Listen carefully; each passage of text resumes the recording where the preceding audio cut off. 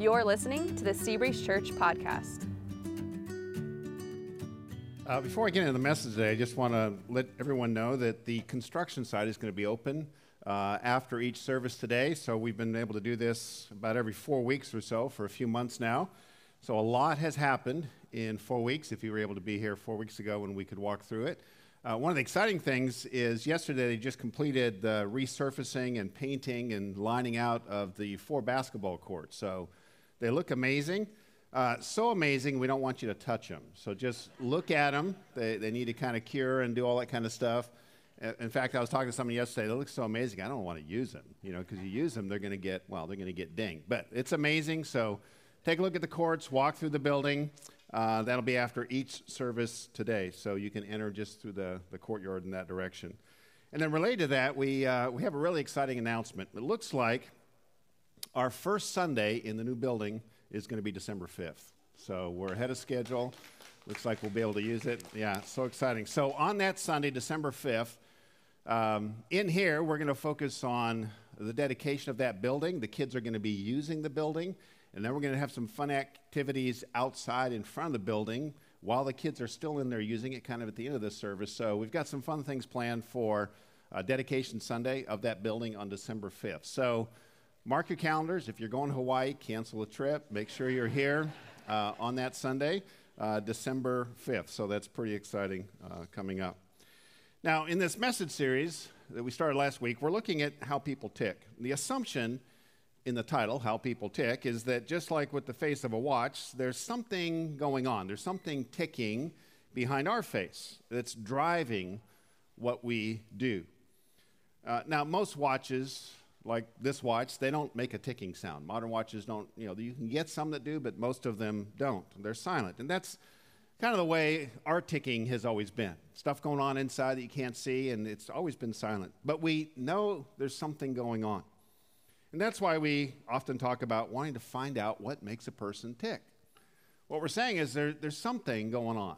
There's something deep inside that's driving them to do and say the things that they're doing. Now, ticking is never a random thing, and that's because it's a product of design.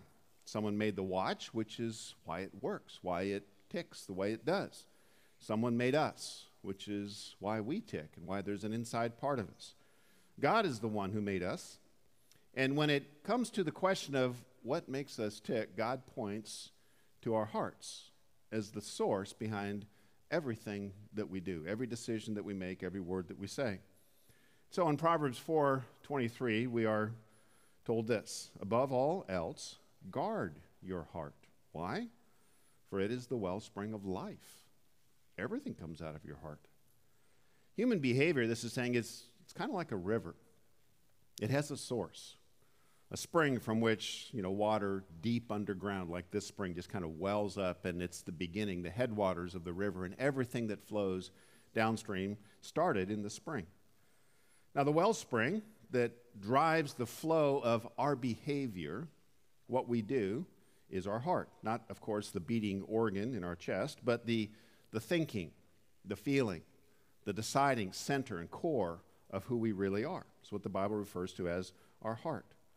And so what gets into our heart, like a spring, it shapes, for good or for bad, everything that flows downstream, everything that comes out of it, every behavior comes out of our heart. So let's begin with some behavior examples. We're going to use these and a few other examples to go through to kind of take a look at what the Bible has to say about what's going on in the heart. But let's start with some behavior examples. Common experience we have driving in Southern California is someone cuts you off in traffic. Okay? People respond to that differently. There's different behaviors. For me, there have been times when I have caught up to the individual, I've made sure they see me, I've honked my horn, and I've glared at them. That's a behavior. There's been other times where I've done that, I've gotten up to them, I've gotten ready to honk my horn, and I've decided not to. Two different behaviors. Why? What changed?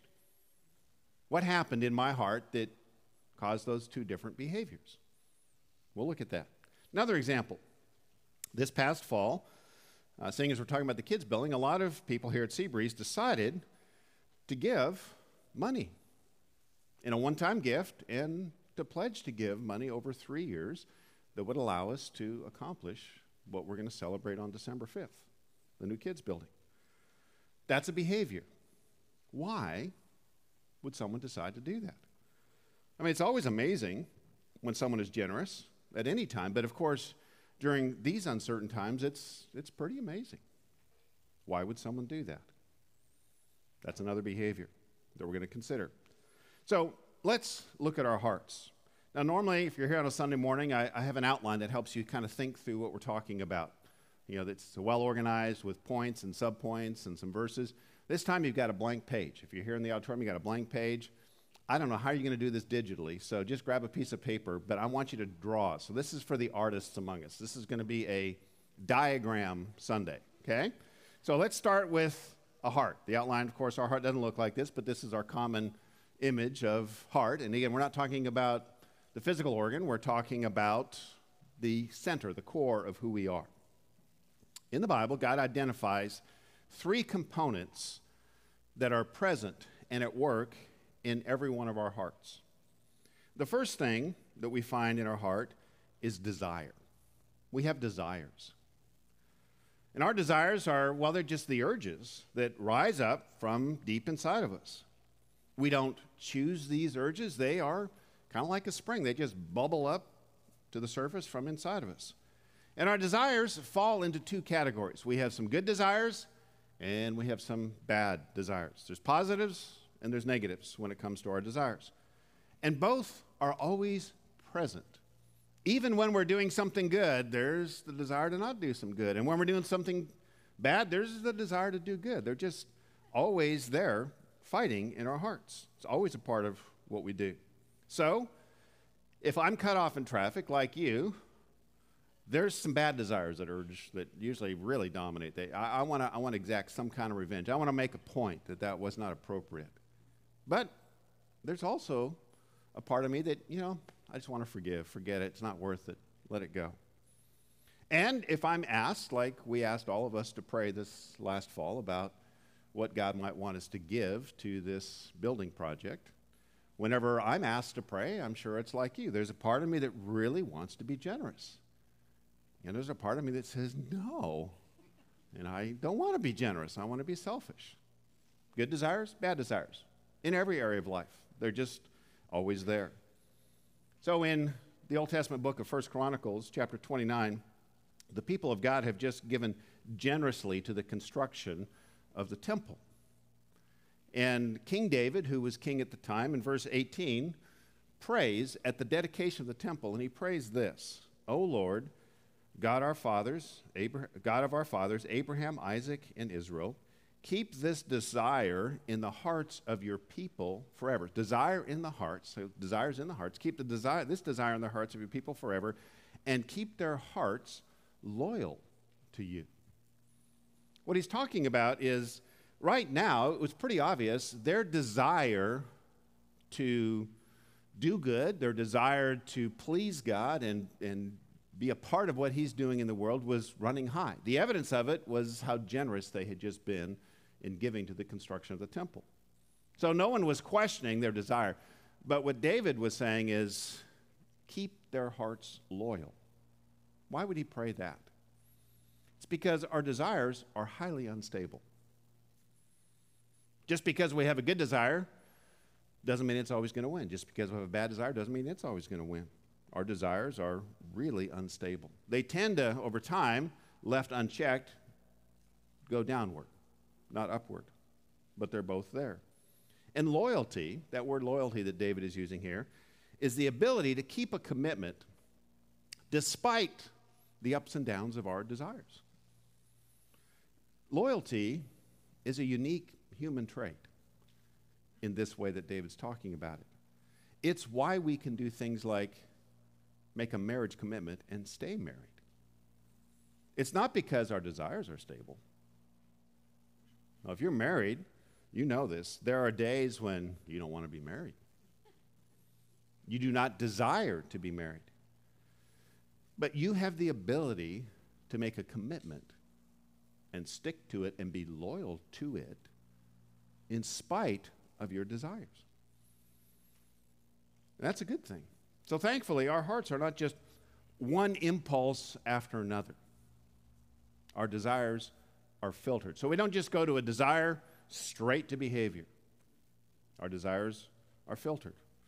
Animals go directly from desire to behavior. We call that instinct. But human behavior is more complex. For every desire, it's filtered through two filters. The first filter we're going to talk about is our perspective. Our perspective. So if you're writing the diagram, just write that perspective. I should have told you, make your heart big enough. We're putting stuff in there. So if you need to flip it over or redraw, feel free to do that. Perspective is how life works, how you think life works. What does that mean? Another way to say this is, how are you going to get what you want? We all want stuff. How are you going to go about getting it? That depends on your perspective. It depends on your understanding of the simple laws of cause and effect. We live in a world of cause and effect. We do this, this happens. We want a different effect, we have to do something different. So, you decide what you want, and then your mind goes about thinking, okay, given what I know about how life works, what's the best path that I can take to get what I want? I have a desire, how am I going to get it? So, if I want this outcome, this effect, what's the best course of action to get it? What's the best cause that will generate that effect? So, back to our example of a generous person. That's a behavior. Some people are not generous with their money. Why? Is it because they don't want to do any good in life? No. Probably like everyone, they would like to do good. And like everyone else, they don't want to do good.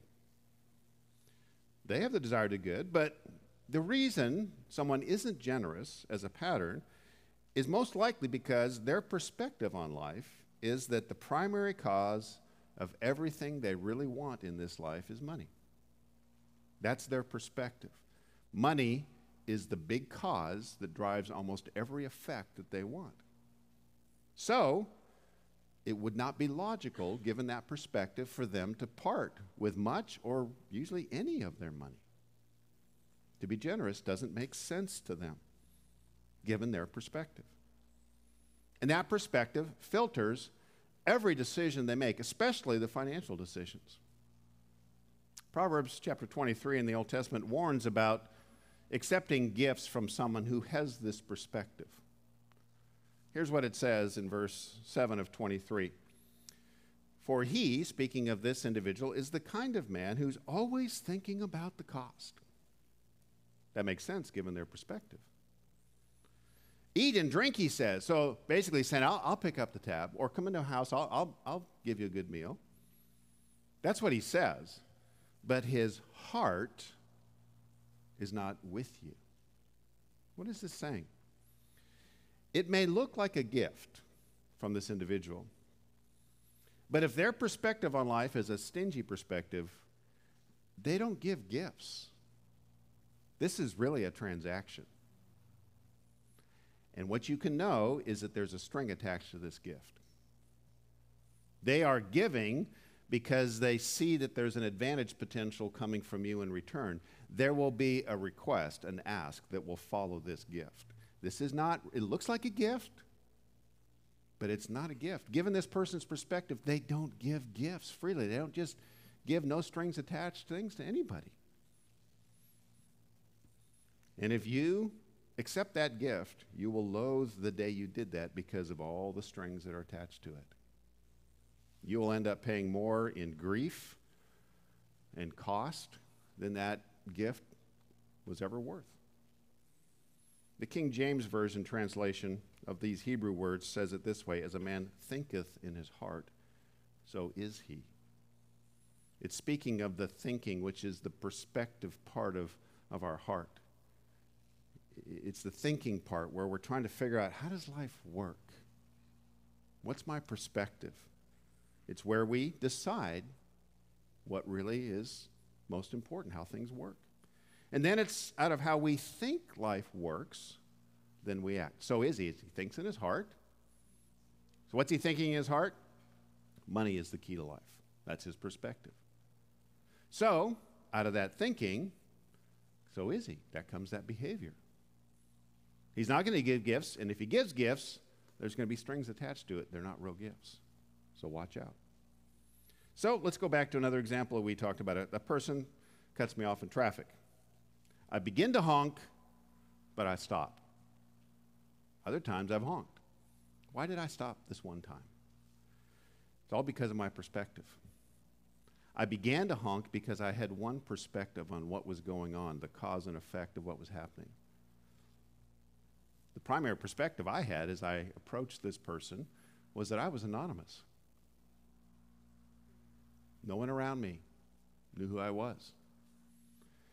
I pulled up, got ready to glare at them, and I realized, oh, I know them.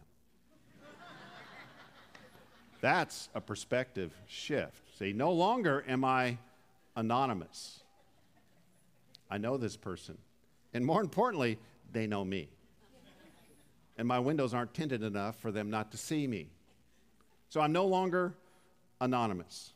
My perspective has now shifted. So, what's different? Well, now me honking my horn, that's the cause, is going to bring about a different effect. Next time I see them, they're going to say, Bevan, what's up? We're going to have to talk about this. So, I didn't honk the horn. I waved.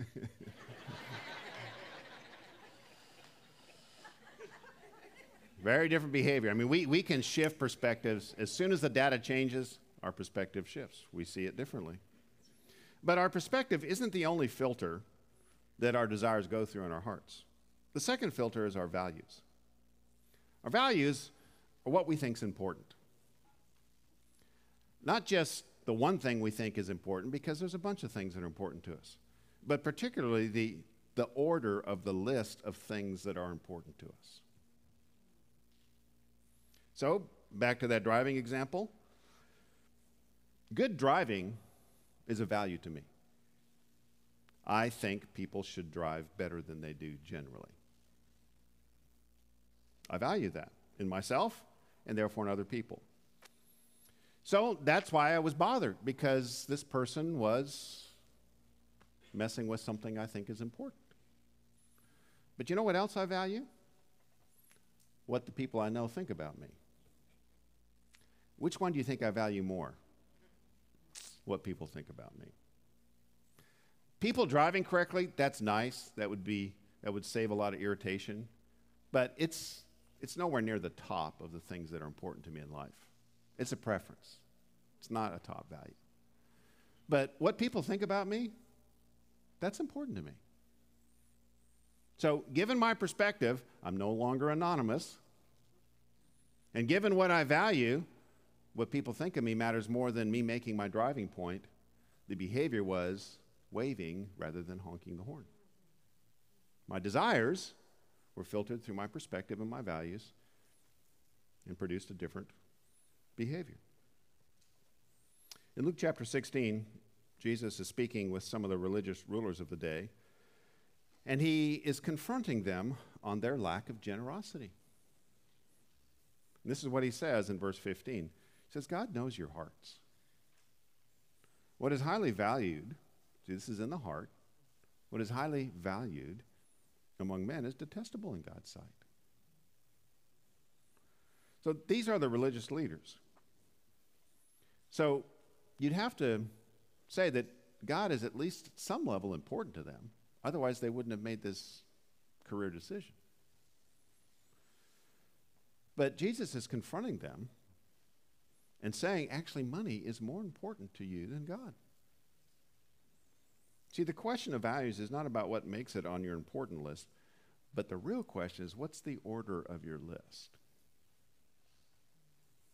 Our values aren't just a jumbled pile of the things that are important to us.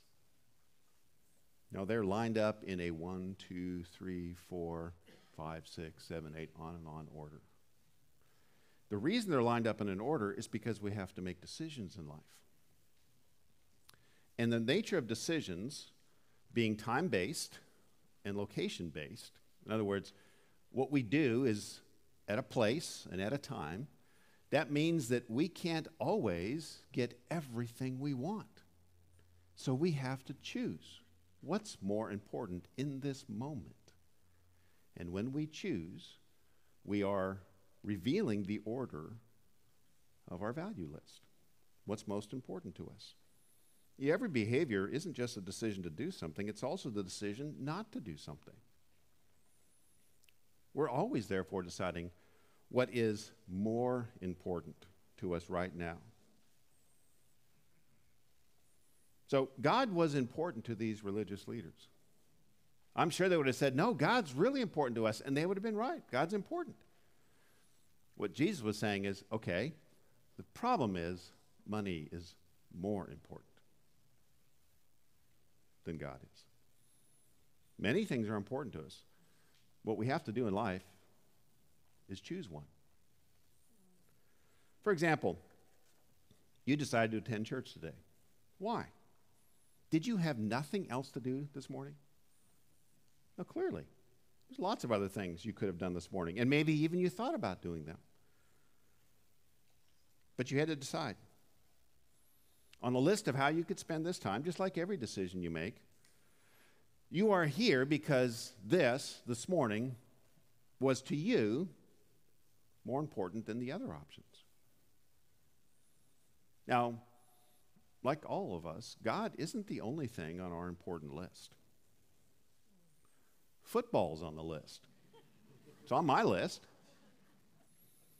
Getting some rest is on my list. Sunday mornings are a great time for getting some rest.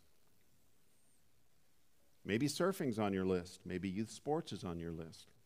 These are all good things. These are not bad things to have on your important list. They're good things. The problem is, they often occur at the same time. And therefore, you have to decide. Now, one decision on one morning isn't going to say a whole lot about the order of your list. It's the repeated decisions, the patterns that reveal your list. The term in the Bible for our behavior over time is our way. It's just our way in life. And those patterns can become pretty predictable because this is our path. This is the way we go. So one decision doesn't make a way, but a pattern of decisions make a way and determine what your list of values are. So again, the question is not what's on your important list, but what's the order of your list. Now here's the thing about both values and perspectives, is God has both. God has a perspective on how life works because he set it up.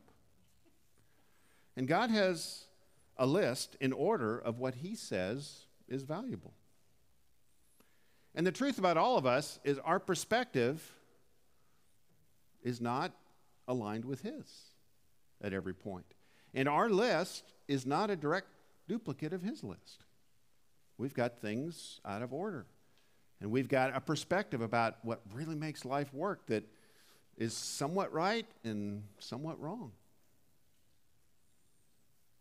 And that's why our heart matters. That's why it says, guard your heart. Watch what your perspective is, what your values are, because your behavior is in the world that God made that is real. So Hosea 14:9, we read this: who is wise? He will realize these things. Who is discerning? He will understand them. What? What will he know? What will he understand? The ways of the Lord. See, the ways, his perspective, his values, his ways are right. They're not just one opinion among many. They're right. The righteous walk in them, but the rebellious stumble in them. What this is saying is God's ways are not just one opinion among many. They are right. They're not right answers on a test kind of right. They're right about real life kind of right. So it's the righteous. The root of the word righteous is right, which means they decide they're going to get their lists lined up with God and their perspective lined up with God. The righteous, they adjust their perspective and their values to match God's, and therefore they walk in God's ways. God's paths are paths that they're working to get on, and when they get off, they get back onto God's ways. But the rebellious, those who decide that God's opinion is just one among many and they're going to do what they want to do, and they know better, they stumble in God's ways. That means is life for them is just harder than it has to be. They keep falling and hurting themselves because they're ignoring how God says life works and what God says is really valuable.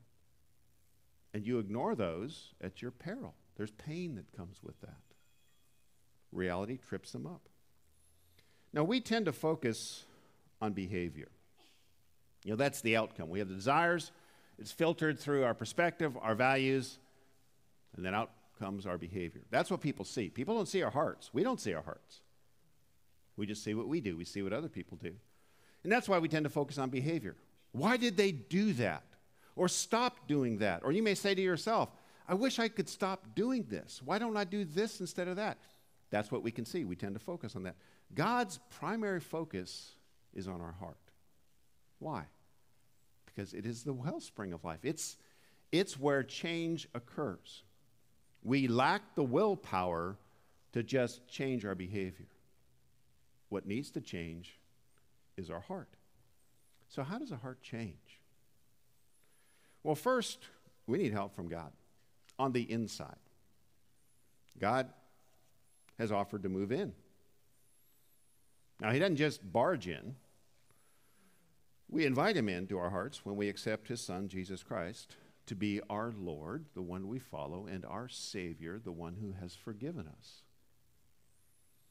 And in that moment, God says his Spirit, the Holy Spirit, dwells in us, begins to take residence in us. That doesn't bring about instant change, but what that does is that begins the power of God on the inside, pulling us towards God's ways, pulling us towards his perspective, pulling us towards the things that he really values. But we grow over time in kind of a two-part way. First is truth, and second is experience. First, we have to understand the truth of God's perspective and how it differs from ours, and then the truth of God's values and how that differs from ours, and then we need to experience both of those. It's kind of like walking. Truth, experience. Truth, experience. We don't get very far just truthing our way through life. I almost fell just trying it. Truth, experience. Truth, experience. And the reason is this. Ideas, even the ones we think are true, they float in orbit outside of our hearts. They're just out there. We hear them, we think about them, we even decide whether we agree with these ideas or not. But agreement will not change our heart. It's not enough to change our heart. That's because ideas are driven into our hearts by experience. We have to experience the truth as real in order for it to change our hearts. So what I'm doing this morning, and every morning we gather, and whoever speaks up here, we are communicating as best we can truth out of God's word. What he says is valuable. What he says about how life works. And all of us hear these as ideas. It's like, that's an interesting idea. I didn't know that. I'm not sure what I think about that. And so you're deciding, when you read the Bible, when you hear someone talk about the Bible, you're deciding whether you think this is true or not. All of us have to decide, do I agree with that? Or do I think that's not true? But let's just say you decide, you know what, I agree with that. I think that is true. What happens? Well, then you go to lunch, or Home Depot to pick up something, and by the time you get home, you've forgotten what I've talked about. Truth is, I've forgotten what I talked about. I mean, oftentimes, oh, you remember when you said that thing last week? I'm like, did I say that? I have to go back and look at my notes. I don't remember saying that. Maybe I did. So truth doesn't change us. Truth that we experience changes us. Let me give you an example. My driver education class, I encountered many important driving truths. One was, I still remember the slide where it was showing how many car lengths you need to have, between you and the car in front of you. And then if the driving surface was rainy or icy, how much more car lengths you had to serve. And I remember seeing that slide and said, well, that makes sense. I think that's important. That's true. That didn't change my driving at all. You know what changed my driving? I rear-ended a car on a rainy surface. And then a short time later, I was rear-ended on a rainy surface. And you know what happens now when it rains? I don't think, wonder what I should do. I know. I just back off. Why? Because I experienced that. It wasn't just something on a slide where that's a brilliant theory. I agree with that perspective on driving. No, I had to experience it as real in order for it to get into my heart. Experience is what drives the ideas into our heart. That's when they become real to us and shape us. They have to have real consequences. We have to experience that. Now, there's two kinds of experiences that are important to change our heart. First, we need God's Holy Spirit inside. Without that, we just can't change that much. When that happens, then there's two kinds of experiences that really help us grow. The first is personal experience. Our perspective, that's one of the two filters, our perspective is shaped by our personal experiences. That's how we know what's real. Like me rear-ending a car. That was a personal experience. That was a perspective shifting, changing moment about my driving perspective. That's what has to happen with God's truth. We have to experience it. Not just read it, not just nod yes about it. We have to experience it. So in Luke chapter 6, Jesus says this, why do you call me Lord, Lord, and do not do what I say? See? Oh, they're saying, oh, yeah, you're Lord. That's true. But you're not doing it. You're getting no experience on the truth. So he gives an example of what that's like. I'll show you what he is like who comes to me and hears my words and puts them into practice. He's like a man building a house who dug down deep, laid the foundation on rock. When a flood came, the torrent struck. That house could not shake it because it was well built. But the one who hears my words and does not put them into practice is like a man who built a house on the ground without a foundation. The moment the torrent struck that that house, it collapsed and its destruction was complete. He says, why do you call me Lord, Lord, and do not do what I say? How is it possible to call Jesus Lord and then just go off and do our own thing? It's entirely possible. Because there's a tremendous difference between what is true in our head and what is real in our heart. True is what we think. Real is what we know by experience. So when would someone be open to a change in their perspective on reality? Usually when life stops working, when their current perspective on life proves to be inadequate. When the storms of life come and what they have built collapses. That's when we're open to a perspective shift. Because in that moment, we are experiencing the reality that what we thought was going to cause this effect isn't working. So what's going on here? We need to figure out what's really causing what's going on. This has been a stormy year. A lot of lives have changed, or have collapsed, rather. And I think most will gather the pieces of their lives and start rebuilding on the sand. That's what Jesus is saying, describes this as building on the sand. But I do think that in the coming years, as a result of this season, which keeps on going, there will be more and more people who might just start looking beyond the beach for some solid ground and might be open to the rock. That's a perspective shift. That doesn't occur in theory, that occurs in reality. So, back to another behavior example that we mentioned. Why again did someone give money to a church at this time, like this? Why? They have concluded that giving to God's work isn't just a good idea. They've concluded that it's a key factor for God's blessing on their life. How did they learn that? Did they read about it in the Bible? Probably. Have I talked about it? Yeah. But that doesn't change behavior. More importantly, at some point in their life, they decided to try it. They decided to give the way God says to give. And they got to see personally how God responded in different ways. They experienced it. I can't tell you how many stories I have heard since this past fall of what God has done in the lives of people who decided to be generous. You know what's true about that? They will not forget that experience. For them, generosity isn't just true. It isn't just a good idea. It isn't just something that I plan to do when I have enough money and have taken care of everything else.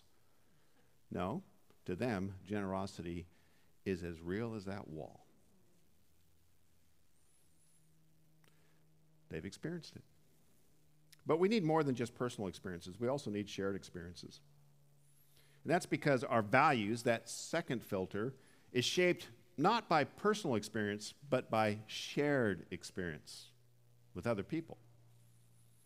I just read that the home values in our area went up again last month. Why? Did you decide to raise the value of your house? No, I didn't decide to raise the value of my house. Who decided? The market did. What's the market? A bunch of people is what the market is. It's what everyone who is buying is willing to pay. They are the ones who decide what's valuable and how valuable it is. And here's the principle. Value, whether it's the value of your house or what God says is valuable, value is never established independently. It's always established collectively. I can't just artificially say, you know what? This is more important than that. I have got to see it in the lives of other people. For me to begin to wonder, this might just be a real value. See, in the Bible, God gives us a clear list of what he values and what he doesn't value. But again, that's just a list floating out there in the space of ideas. It's when we see it in the lives of other people that we might begin to think, I wonder if this does have value. In that Luke 16 verse, where Jesus is confronting those religious leaders about not being generous, their response to him was to sneer. They actually laughed. Had they never read the Bible? Oh, these guys had memorized it. So how could they laugh at what Jesus was saying the truth? Jesus points to why this doesn't faze them at all. You are the ones, he says, who justify yourselves in the marketplace of your friends, in the eyes of men, other people. Their friends were living statements about the value of money. So that's what they valued. We do the same thing. It's really hard for us to believe that something is valuable when no one else that we care around us thinks that it is. We pick up our values from our culture. Mostly we pick up our values from the people that we let into our hearts. It doesn't matter as much what God says is valuable. It matters what our friends think is valuable. The problem is, Doesn't matter to God what's trending in the marketplace of values. That doesn't change the list. What this means is that if you and I decide that we really want to change our list of values, we're going to have to get intentional around the people that we let into our hearts and the people we guard our hearts from. Doesn't mean we're mean to people. We just don't let them in the deep parts of our hearts. You see, when you pick your close friends, what you're actually deciding is your list of values. That's what you're really deciding. You're not just saying, hey, who do I like and who's cool and who's fun? And you're saying, you know what? Whatever your list is, that's going to affect my list. That's what we're deciding. And that's why Proverbs 4:23 says, above all else, guard your heart. It's the wellspring of life. Parents, this is going to be one of your biggest challenges. You can raise your kids to know the truth about God, and then your kids can form friendships and rewrite over everything that you've told them. You'll watch that happen in their adolescent years. This is why church is so important. There's no guarantees. The challenge in raising kids is we are given the biggest influence in their hearts, but we are not given the keys to change their hearts. Only God can do that. But by being a part of a church, you get them around, potentially, friends over time who can really validate for them what God says is valuable. Not what the culture says is valuable. We don't have control over our kids, but we can help them learn how to guard their hearts as we learn to guard our hearts. As it says, Proverbs 4:23, above all else, guard your heart, for it is the wellspring of life. Let's pray. Father, we thank you for your insight. I pray now that you would help, through the power of the Holy Spirit, to drive this truth into our hearts through experience. Help us to take some part of what you've said in the Bible and actually do it this week so that we might experience the reality of it. You might help us to get intentional about who we spend time with, even the media friends that we hang out with, so that we might value the things that you value. We do not want to get to the end of our life to discover that we have been structuring our decisions around things that don't really matter. I pray that this would become real to us and that we might walk in your ways rather than stumble over them. We pray this in the name of Jesus Christ. Amen. Thanks for listening to the Seabreeze Church podcast. For more information about our church, you can visit our website, seabreezechurch.com. Thanks again for listening in, and we hope you'll join us next week for the Seabreeze Church podcast.